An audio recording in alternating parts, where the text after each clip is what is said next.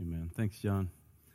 And especially say thank you to John just for your leadership of our church during this interim time, and especially just leading us in prayer this morning. These are days when we need to make prayer a strong focus of our Christian lives, and so thank you for leading us in that. Well, it's a pleasure to be able to worship together with you as we grow together as disciples of Jesus Christ. And it's a great pleasure for me, especially on this day when we're commissioning Sean and Abby to be able to open God's Word together with us. We're continuing today in a series that we call Faithful from Hebrews chapter 11. We're learning from the lives of men and women of faith in the Bible. As John mentioned and alluded to, some of the events that have been going on these last few weeks in our world.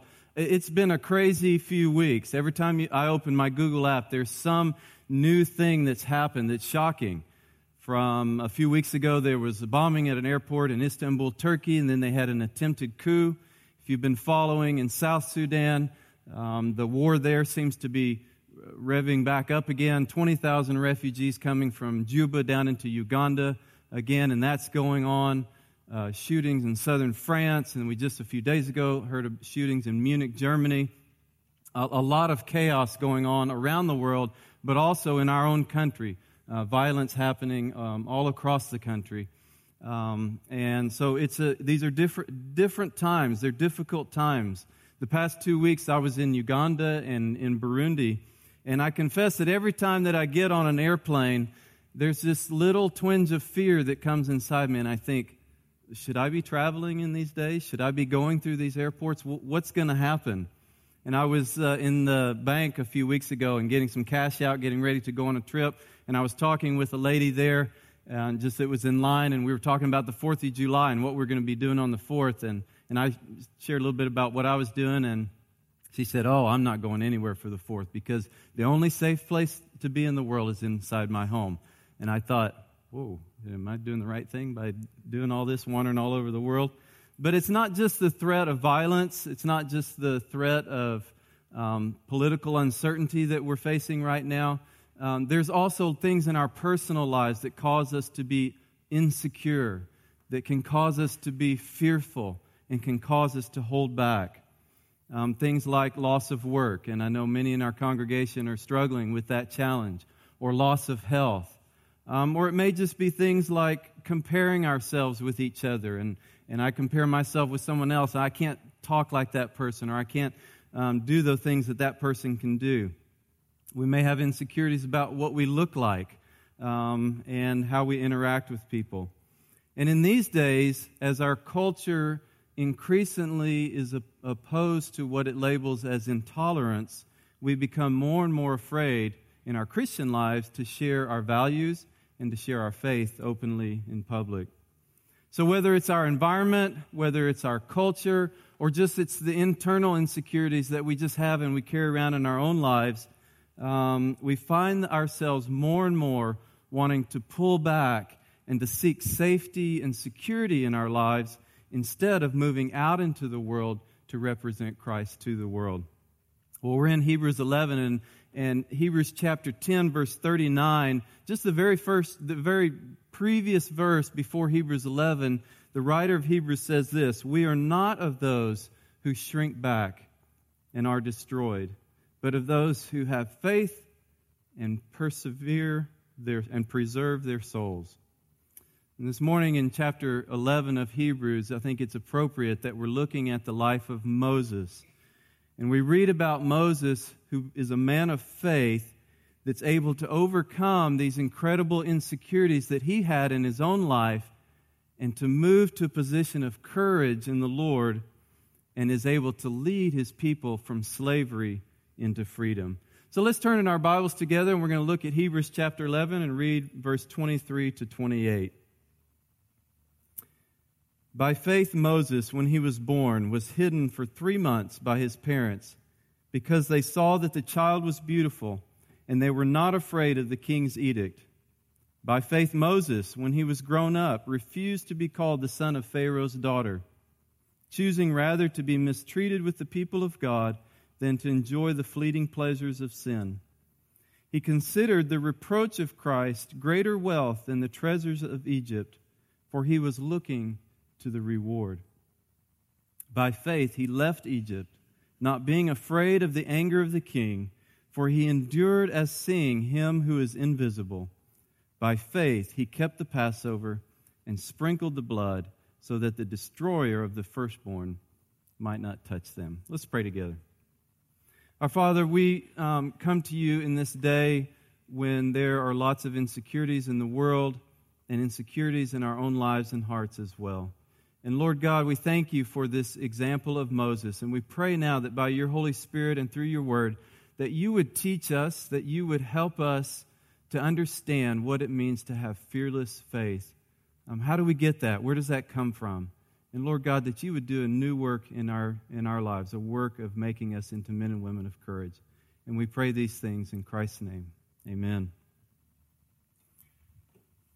Well, Moses comes from a heritage of people with fearless faith. And the first scripture in this, or the first verse in this passage that we read, we're reading about his parents. And so the writer of Hebrews is actually, before he tells us about Moses' life, he takes us back a little bit in time to the people that preceded Moses. If we go back to Exodus chapter 1, we read about how the people of Israel, the Hebrews, were living in Egypt, and they had become, God was blessing them, they were multiplying, they were doing well in the land, and the Pharaoh became worried that they were going to become so many people that they were going to take over the country. And so he began to oppress them, even to the point of initiating what virtually became a genocide against them. He ordered the Hebrew midwives that when they delivered the Hebrew children, that if they were a male, they were required to kill that male child. And so they're living under this pressure and under this law. And Exodus chapter 1, verse 17 says, "The midwives feared God and did not do as the king of Egypt commanded them, but let the male children live." So we have this tremendous example of them standing up for God because they understood who they were and not living in fear of the king. And then the writer of Hebrews talks about Moses' parents. He said they're Levites, they're Hebrews as well. And it says that they hid him for 3 months until they couldn't keep him quiet any longer, I guess. And so they needed to do something with this baby that was now playing and making noise. And so they made a little basket for him, as you know the story in Exodus chapter 2. And they put him in the basket down in the reeds by the river, probably hoping that somebody from Pharaoh's court would come along and find him and maybe have compassion on him. And that's exactly what did. And Pharaoh's daughter discovered Moses there in the basket and took him in as her son. And so Hebrews 11:23 says, "They saw that the child was beautiful, and they were not afraid of the king's edict." Speaking of his parents. They saw that this child had value. This was a real person. I'm not sure that Moses necessarily was the most beautiful baby in the world. Anytime you see a baby, you say, "Oh, what a pretty baby." And so maybe that's what the writer of Hebrews was saying. But his parents loved him, and they thought they were beautiful. But the point is that they valued him. They valued his life. And they were not afraid of the king and his edict. And so they preserved his life, and they hung on to him, and they trusted God to provide for him. So both the midwives and Moses' parents understood that first and foremost, they were Hebrews. They were Israelites. They were part of God's people.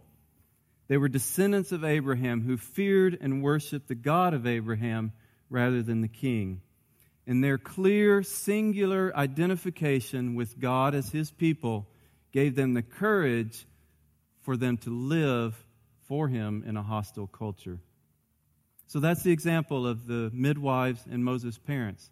But then when we move into Moses' story, we get a little different picture of Moses. Moses, for much of his early life, seemed to wrestle with self-doubt, with insecurity, and with fear.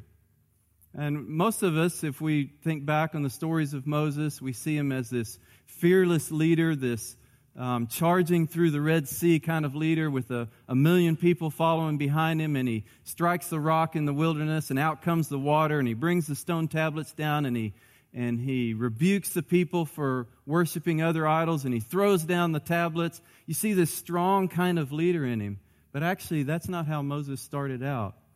It seems like that he started out lacking confidence, being gripped by fear, and that this motivated a lot of the things that he did in his early life. So I think the question for us then is, well, where did this insecurity come from in his own life, and how did he move from this insecurity to boldness and fearlessness and faith in God? And the same question is for us. How do we move from a position of feeling insecure and fearful, not only about the world, but about the stuff that's inside us and going on in our own lives? How can we move towards fearless faith? Well, there's evidence that Moses, from early on, actually understood that he was an Israelite. A lot of the Hollywood movies tend to portray that it wasn't until Moses got older and he sort of had this weird sense that he came from somewhere else, and he finally figured out that he was an Israelite, and that's where he got everything started. But there's evidence that Moses actually, from very early on in his life, he knew he was an Israelite. A couple of things. One, he was raised by his parents for a period of time. Even when he became Pharaoh's daughter's son, his mother took care of him for a while. So there's likely that he had some remembrance of that time. His name means to draw out of the water. And so it's likely also that he had heard the story about how he had come from this other family and had been drawn out by Pharaoh's daughter out of the water. And then third, he was in his home long enough that he was probably circumcised. So every time he changed his clothes, he realized that he was a Hebrew. He was a Jew. And so he knew his heritage. He knew who he was. And yet, he was living with these two conflicting identities. Am I a Jewish son of slaves, or am I the son of a ruler, of a princess? Am I a privileged person in society? Who exactly am I? And so Hebrews talks about that when he became older, then he went out to his people. And so he began to explore who he really was, and he began to try to identify with the people that he had come from. And when he did that, because there was still this insecurity going on inside him, he wasn't sure who he was, things didn't go so well for him. The first time he goes out and there's an Egyptian, and he's persecuting an Israelite, and he's giving him a hard time. And so, just in his own strength, he says, "Okay, I'm going to stand with my people." And so he jumps in the middle of it, and he actually ends up killing the Egyptian guy, and then he hides his body from him, and that didn't go so well. And then the next day, he's got two of his brothers, Israelites, that are fighting with each other, and he says, let me come in here and see if I can help you guys. And they say, "What are you going to do? Are you one of us? Are you going to kill one of us just like you killed the Egyptian yesterday?" And so it became known that he had killed this Egyptian. It became known to Pharaoh. Pharaoh sought to kill him, to seek his life. And so Moses ends up having to flee to Midian, to the desert, to hide from Pharaoh in fear and insecurity. And then when he gets to Midian and he meets the people of Midian, he doesn't identify himself as a Hebrew. He identifies himself as an Egyptian. They refer to him as Moses the Egyptian. And so he's not really being clear about who he is with them. And then he has his first son, and his first son he names Gershom. And Gershom means, I'm a man without a people or a country. I don't know where I belong. I don't know who I am. And then finally he has a second son, and we learn later that Moses actually doesn't circumcise either of his sons when they're on the 8th day when they were supposed to. And so he doesn't even identify his sons as Hebrew. So you see early in his life, he's got this conflicted, who am I and what am I supposed to be doing? He's reluctant to accept his true God-given identity, and as a result, he's living in fear and insecurity, and he's without a people, and he's without a purpose. And then an event takes place that changes Moses' life forever. Moses meets God. So you know the story. Moses is out in the wilderness, and he sees this bush that's burning, that doesn't seem to be consumed, and he draws near, and God begins to speak to Moses out of the burning bush. And in Exodus chapter 3, verses 6 and 7, and then in verse 10, God says this to Moses: "I am the God of your father Abraham, the God of Isaac and the God of Jacob. I have surely seen the affliction of my people who are in Egypt, and I will send you to Pharaoh that you may bring my people, the children of Israel, out of Egypt." So God is saying to Moses, Moses, you are an Israelite, and I am the eternal God of the Israelites. And I'm sending you back to deliver my people and to deliver your people. And so you would expect that when God gives him this command, this charge, that Moses just responds naturally out of his insecurity.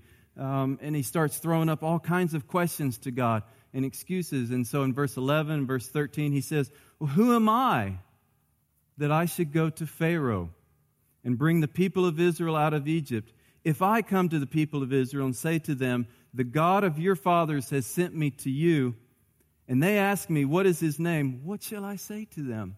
And then he throws up some more excuses. He said, and anyways, I'm not a very good speaker, and I'm not good at communicating, and so please, will you just find somebody else to go do this job?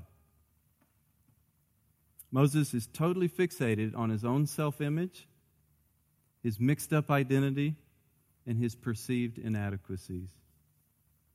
And then God answers him. And what does God say to him? He says, Moses, I am who I am. I am is sending you back to Egypt. And the name that God uses for himself, Yahweh, is a Hebrew word that has the idea of eternal creator God. God is saying to Moses, I'm the eternal sustainer of life in all of creation. I am is giving you your identity, and I'm sending you back to Egypt. God is saying to Moses, Moses, don't worry about who you are. Yes, you're inadequate. Yes, you had a mixed up childhood. Yes, you come from a challenged background. Yes, you've got lots of problems. Yes, you've done some things wrong. But your identity now comes from me, the eternal creator God who's in control of this universe. So Moses, it's not about you. It's about me. So quit vacillating between, am I a Hebrew, am I an Egyptian, and decide that you are going to be who I made you to be. With all of your weaknesses, with all of your flaws, quit looking at yourself. Look at me. Worship me. Trust me. Serve me. And I will give you everything that you need to do the work that I've called you to do. And so, Moses begins to find his identity and his courage in God. And the thing that he does that's key in all of this is that he submits himself to God's sovereign control over his life. And he accepts that it's not about him, it's about the God of the universe. And then he finds the faith to go back to Egypt and to confront Pharaoh. Well, the Apostle Peter addresses people who are going through a challenge as well and are being persecuted for their faith. And in 1 Peter 3:14, he says this word of encouragement to them. Even if you should suffer for righteousness' sake, you will be blessed. Have no fear of them, nor be troubled, but in your hearts honor Christ the Lord as holy, always being prepared to make a defense to anyone who asks you for a reason for the hope that is in you, yet do it with gentleness and respect. What Peter is saying is that the source of our confidence, the source of our courage to overcome fear in the midst of opposition, in the midst of trials, in the midst of challenges, in the midst of things that we don't know how they're going to turn out, is to honor Christ the Lord as holy. He says, do it with gentleness and respect, which is a great reminder for us in how we confront the issues of our day here as well, and we talk to other people about it. Do it with gentleness and respect. But the source of that courage and confidence that God gives us is not in who we are or our opinions, but the source of that is in who God is and honoring Christ the Lord as holy. The NIV says this way, in your hearts revere Christ as Lord. And that word means to consecrate or to dedicate or to submit our hearts to Jesus as our Lord. That's the source. That's the secret to overcoming fear. So when we fully submit ourselves to Jesus, when we lay aside our self-focus, who the culture says we should be, who we think we are, and we stop and we say, I'm a follower of Christ, full stop. That's who I am. I'm a follower of Christ. I'm defined by who Christ is in my life and nothing else. He alone is my Savior. He alone is my Lord. He alone is my provider. He alone is my protector. When we get our eyes off of ourselves and onto the sovereign God, the creator God of the universe, then we begin to find this freedom from our insecurities, from our ambiguities about who we are, from our fears, and we develop the confidence to do the work that He's given us to do. When we fully submit ourselves to Jesus, He takes away our fears. Before we move on to the next part of Moses' life, let me just say that in our culture these days, the cultural pressure on us as Christians is trying to do one of two things. Either to obscure and confuse our identity, who we are and how God has made us. For example, who are we as parents and what's our role as Christian parents? Who are we as spouses and our roles together and how we interact with each other? To confuse even our sexuality. And these days, the big thing that's on the agenda is to confuse even our gender. Who are we as male and female? Or on the other hand, our culture is trying to heighten the distinctions between our identities. I was in Burundi and just listening to their history, and they went through a little bit smaller genocide than Rwanda did, and it was the Tutsis versus the Hutus, and they tried to wipe each other out, and it was purely because of this distinction between their ethnicities. And we see the same thing, that same tension trying to grow and boil here, black versus white, or it could be political differences of conservative versus Democrat or liberal or whatever. But the point is, and I think that we learn from Moses, is that it's God alone who defines our identity. He's the one that tells us who we are and how we should live. It's not our culture. It's not about how we feel inside about ourselves that defines us. It's not our political agendas and looking at the world through a certain political lens. We've got to take those lenses off, and we've got to be able to put on a kingdom lens and say, who is God and how does He define our world and how we should live in it? And we get that from what He says about us in His Word. Well, as Moses finds his identity in God and he submits to Him, he gains the courage then to make some very difficult choices. So in Hebrews 11, verse 24 to 26, he goes on and the writer shares some of these challenging choices that Moses has to make.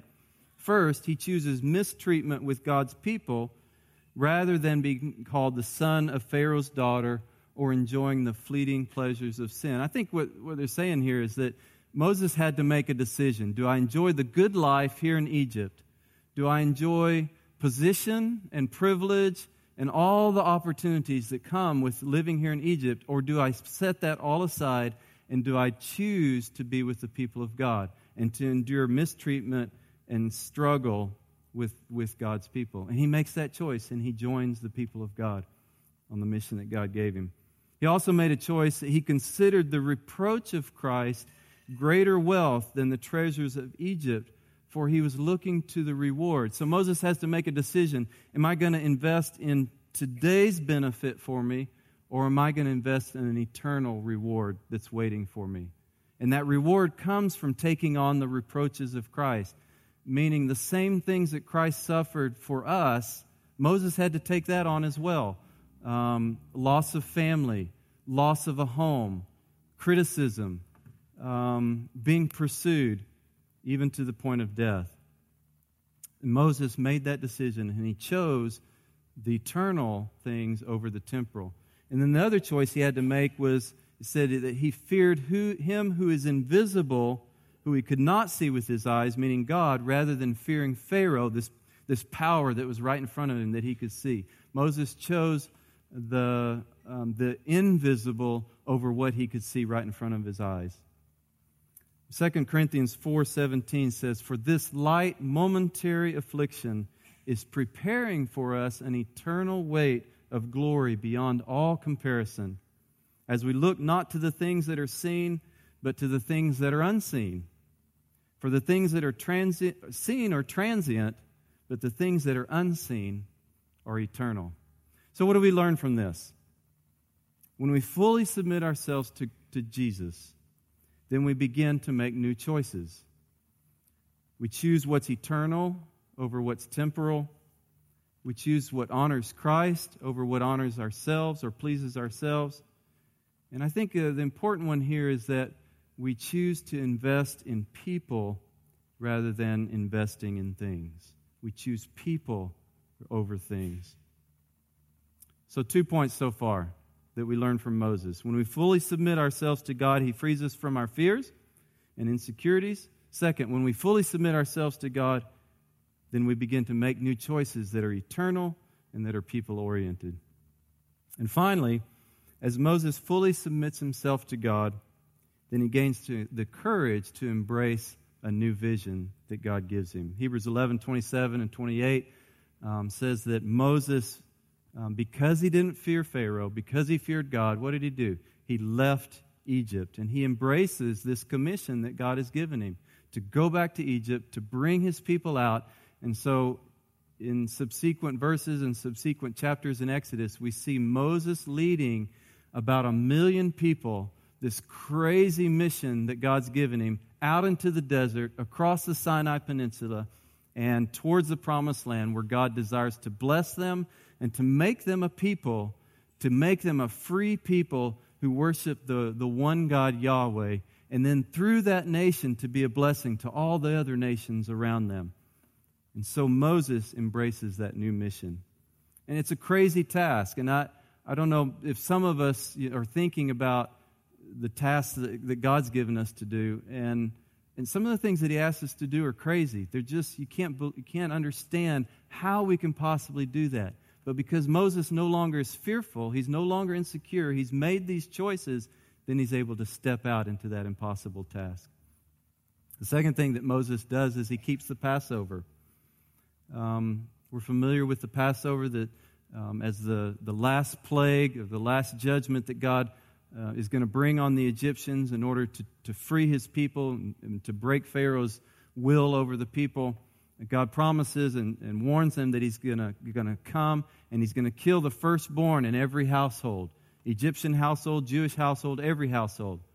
But the way to be delivered from death, the way to be delivered from that judgment, is to take the blood of an unblemished lamb and to paint it on the doorposts of the house. And the family that enters into that house and sits under the blood of that unblemished lamb, the Bible says the destroyer, who is God, the one who's coming with judgment, will pass over that house, and that house won't be judged. And so the Israelites were saved through this by celebrating the Passover, by keeping the Passover, and the Egyptians were judged because of that. And God uses that to break the backbone of Pharaoh and to cause him to release the people of Israel from bondage. And in Moses keeping the Passover, he's proclaiming the Passover to you and me as well, that we celebrate the Passover lamb, that Jesus, who was the Lamb of God, the pure, the unblemished Son of God, who had no guilt, that His blood spilled for us when it's painted on the cross, and when we sit at the foot of the cross, when we put ourselves under the blood, the death, and resurrection of Jesus Christ for the forgiveness of our sins, then God delivers us from the destroyer as well. He delivers us from the judgment that's due to us. And so Moses is proclaiming this. His mission is to us as well, that we can be delivered from our spiritual bondage and judgment by being under the blood of the Passover lamb. 2 Corinthians 5:18 and 19. This is one of my favorite scriptures in all the New Testament. Paul says this: all this is from God, who through Christ reconciled us to Himself and gave us the ministry of reconciliation. That is, in Christ, God was reconciling the world to Himself, Passover lamb, not counting their trespasses against them, and entrusting to us the message of reconciliation. Therefore, we are ambassadors for Christ, God making His appeal through us.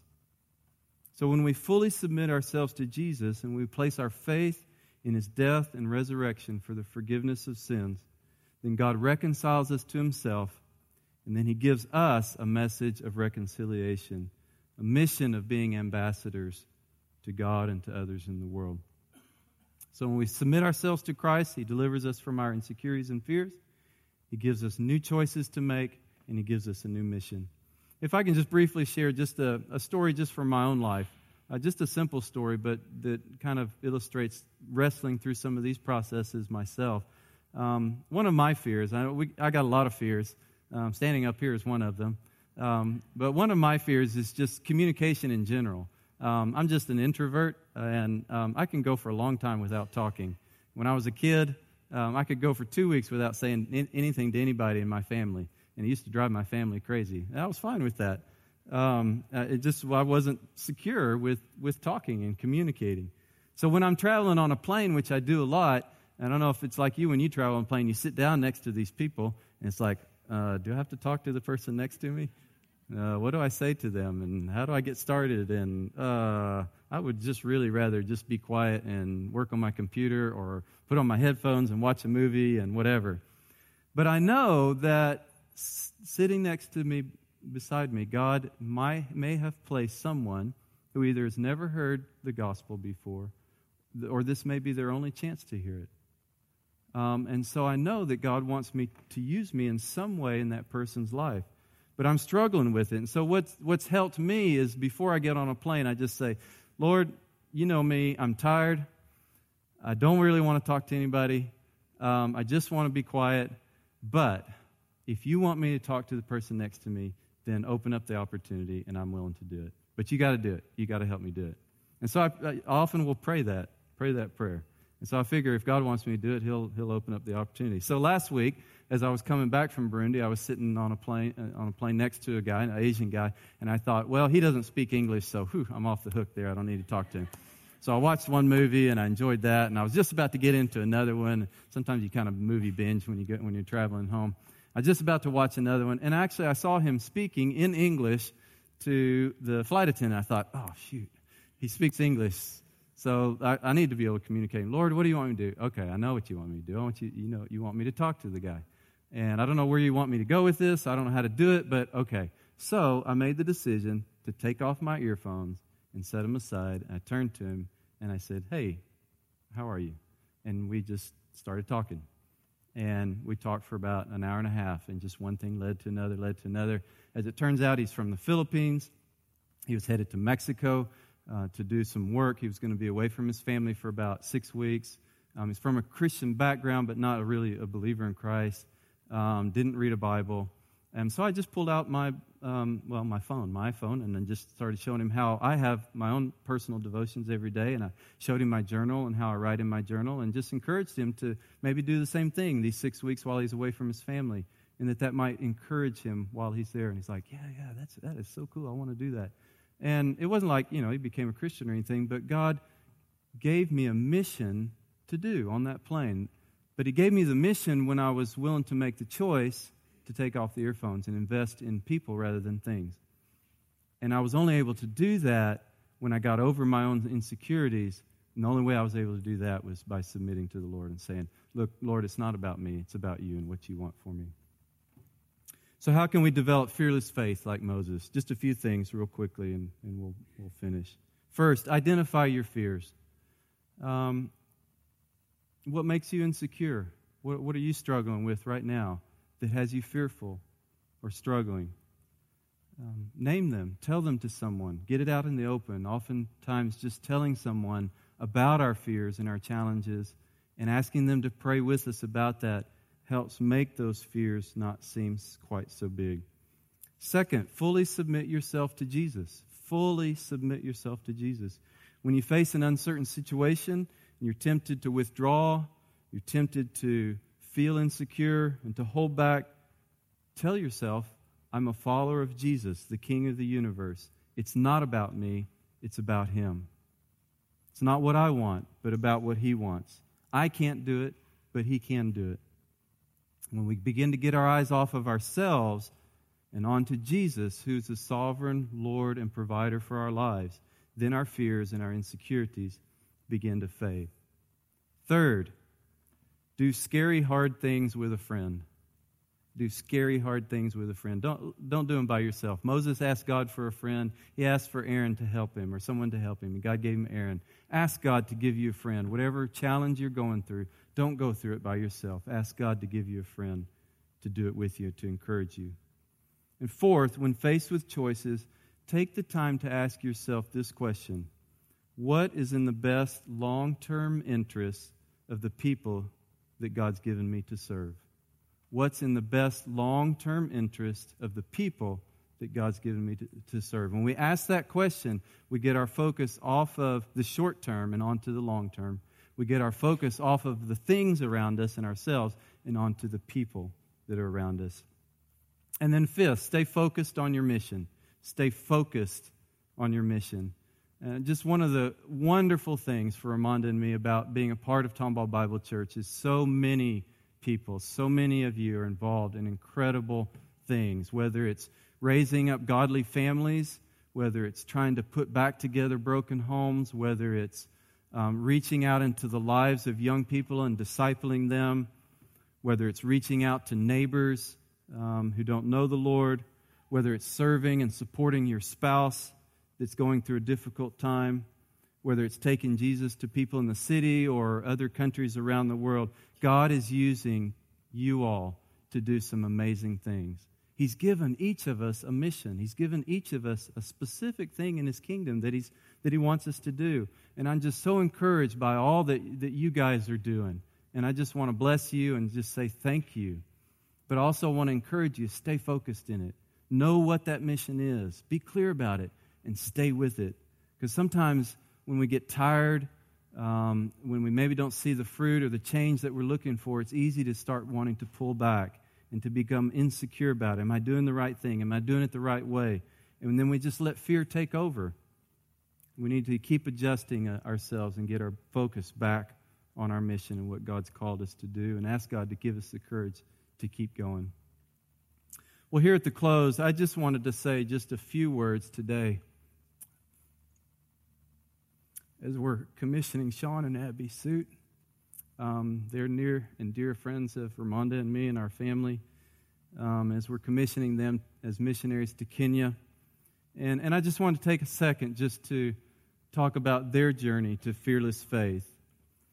What you guys are doing, working with sports friends in Kenya, working with coaches and developing them as they reach out to kids that are in some of the most insecure places in the world, in eastern Kenya, even in Nairobi.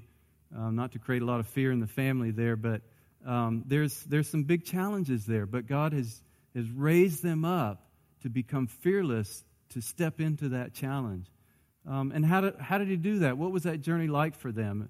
Ramonda and I remember back when they were just starting at TBC and they were just a married couple, just trying to figure out marriage and insecure about that. You know, how do you relate in marriage? And how do you reach out to kids and disciple them in the Lord? And then I remember talking with Sean, we were fishing one time. How do you work with parents and try to engage parents and other people in discipling kids? And that was a big challenge. How do you work on a staff with other people on a team? All of those insecurities. But Sean and Abby, as you submitted yourselves to the Lord and became learners and you wanted to do things the way God showed you to do it, then God began to give you confidence and courage and a pathway to do that, and an influence in the lives of those kids and at TBC. And then some choices came along that you had to make. There were some opportunities to move on to bigger and better things, and yet you made that clear choice to invest in those kids over a long enough period of time to see them raised up in the Lord and to see them discipling and raising up other kids. And you made that clear choice to do that. And then a few years ago, we were in Ethiopia together, and you guys were wrestling with, you know, maybe God's calling us to leave our home and all this and to go overseas and to get involved in cross-cultural missions. And we remember, you know, back in those early days, it was kind of the idea that this might be a neat opportunity to, you know, for our kids to grow up in a different culture and have a neat experience, and it could be good for our family.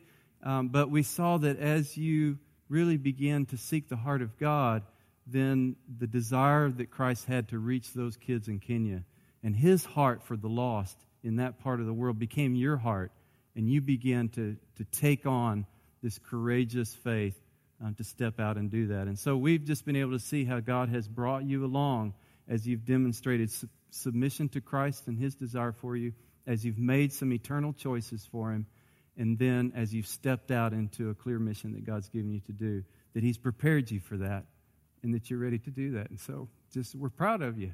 We're proud of you as individuals. We're proud of you as a church, and we're confident that God is going to do some amazing things to deliver many people from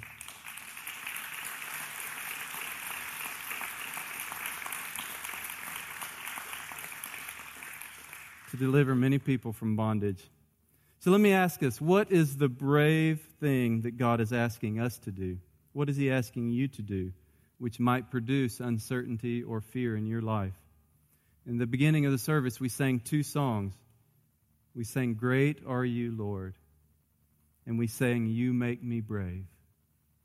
When we focus on the greatness of our God and our focus gets off of ourselves and onto the greatness of God, then He makes us brave. He makes us confident to do the things that He's given us to do, to serve Him in this uncertain world with fearless faith. Let's pray. Lord God, we thank You that You are Yahweh. You are the eternal Creator God of the universe. And thank You for the privilege of knowing You, being related to You through the blood of Your Son, Jesus Christ. Thank You that it's not about us, it's about You and Your work in the world. Give us courage, we pray.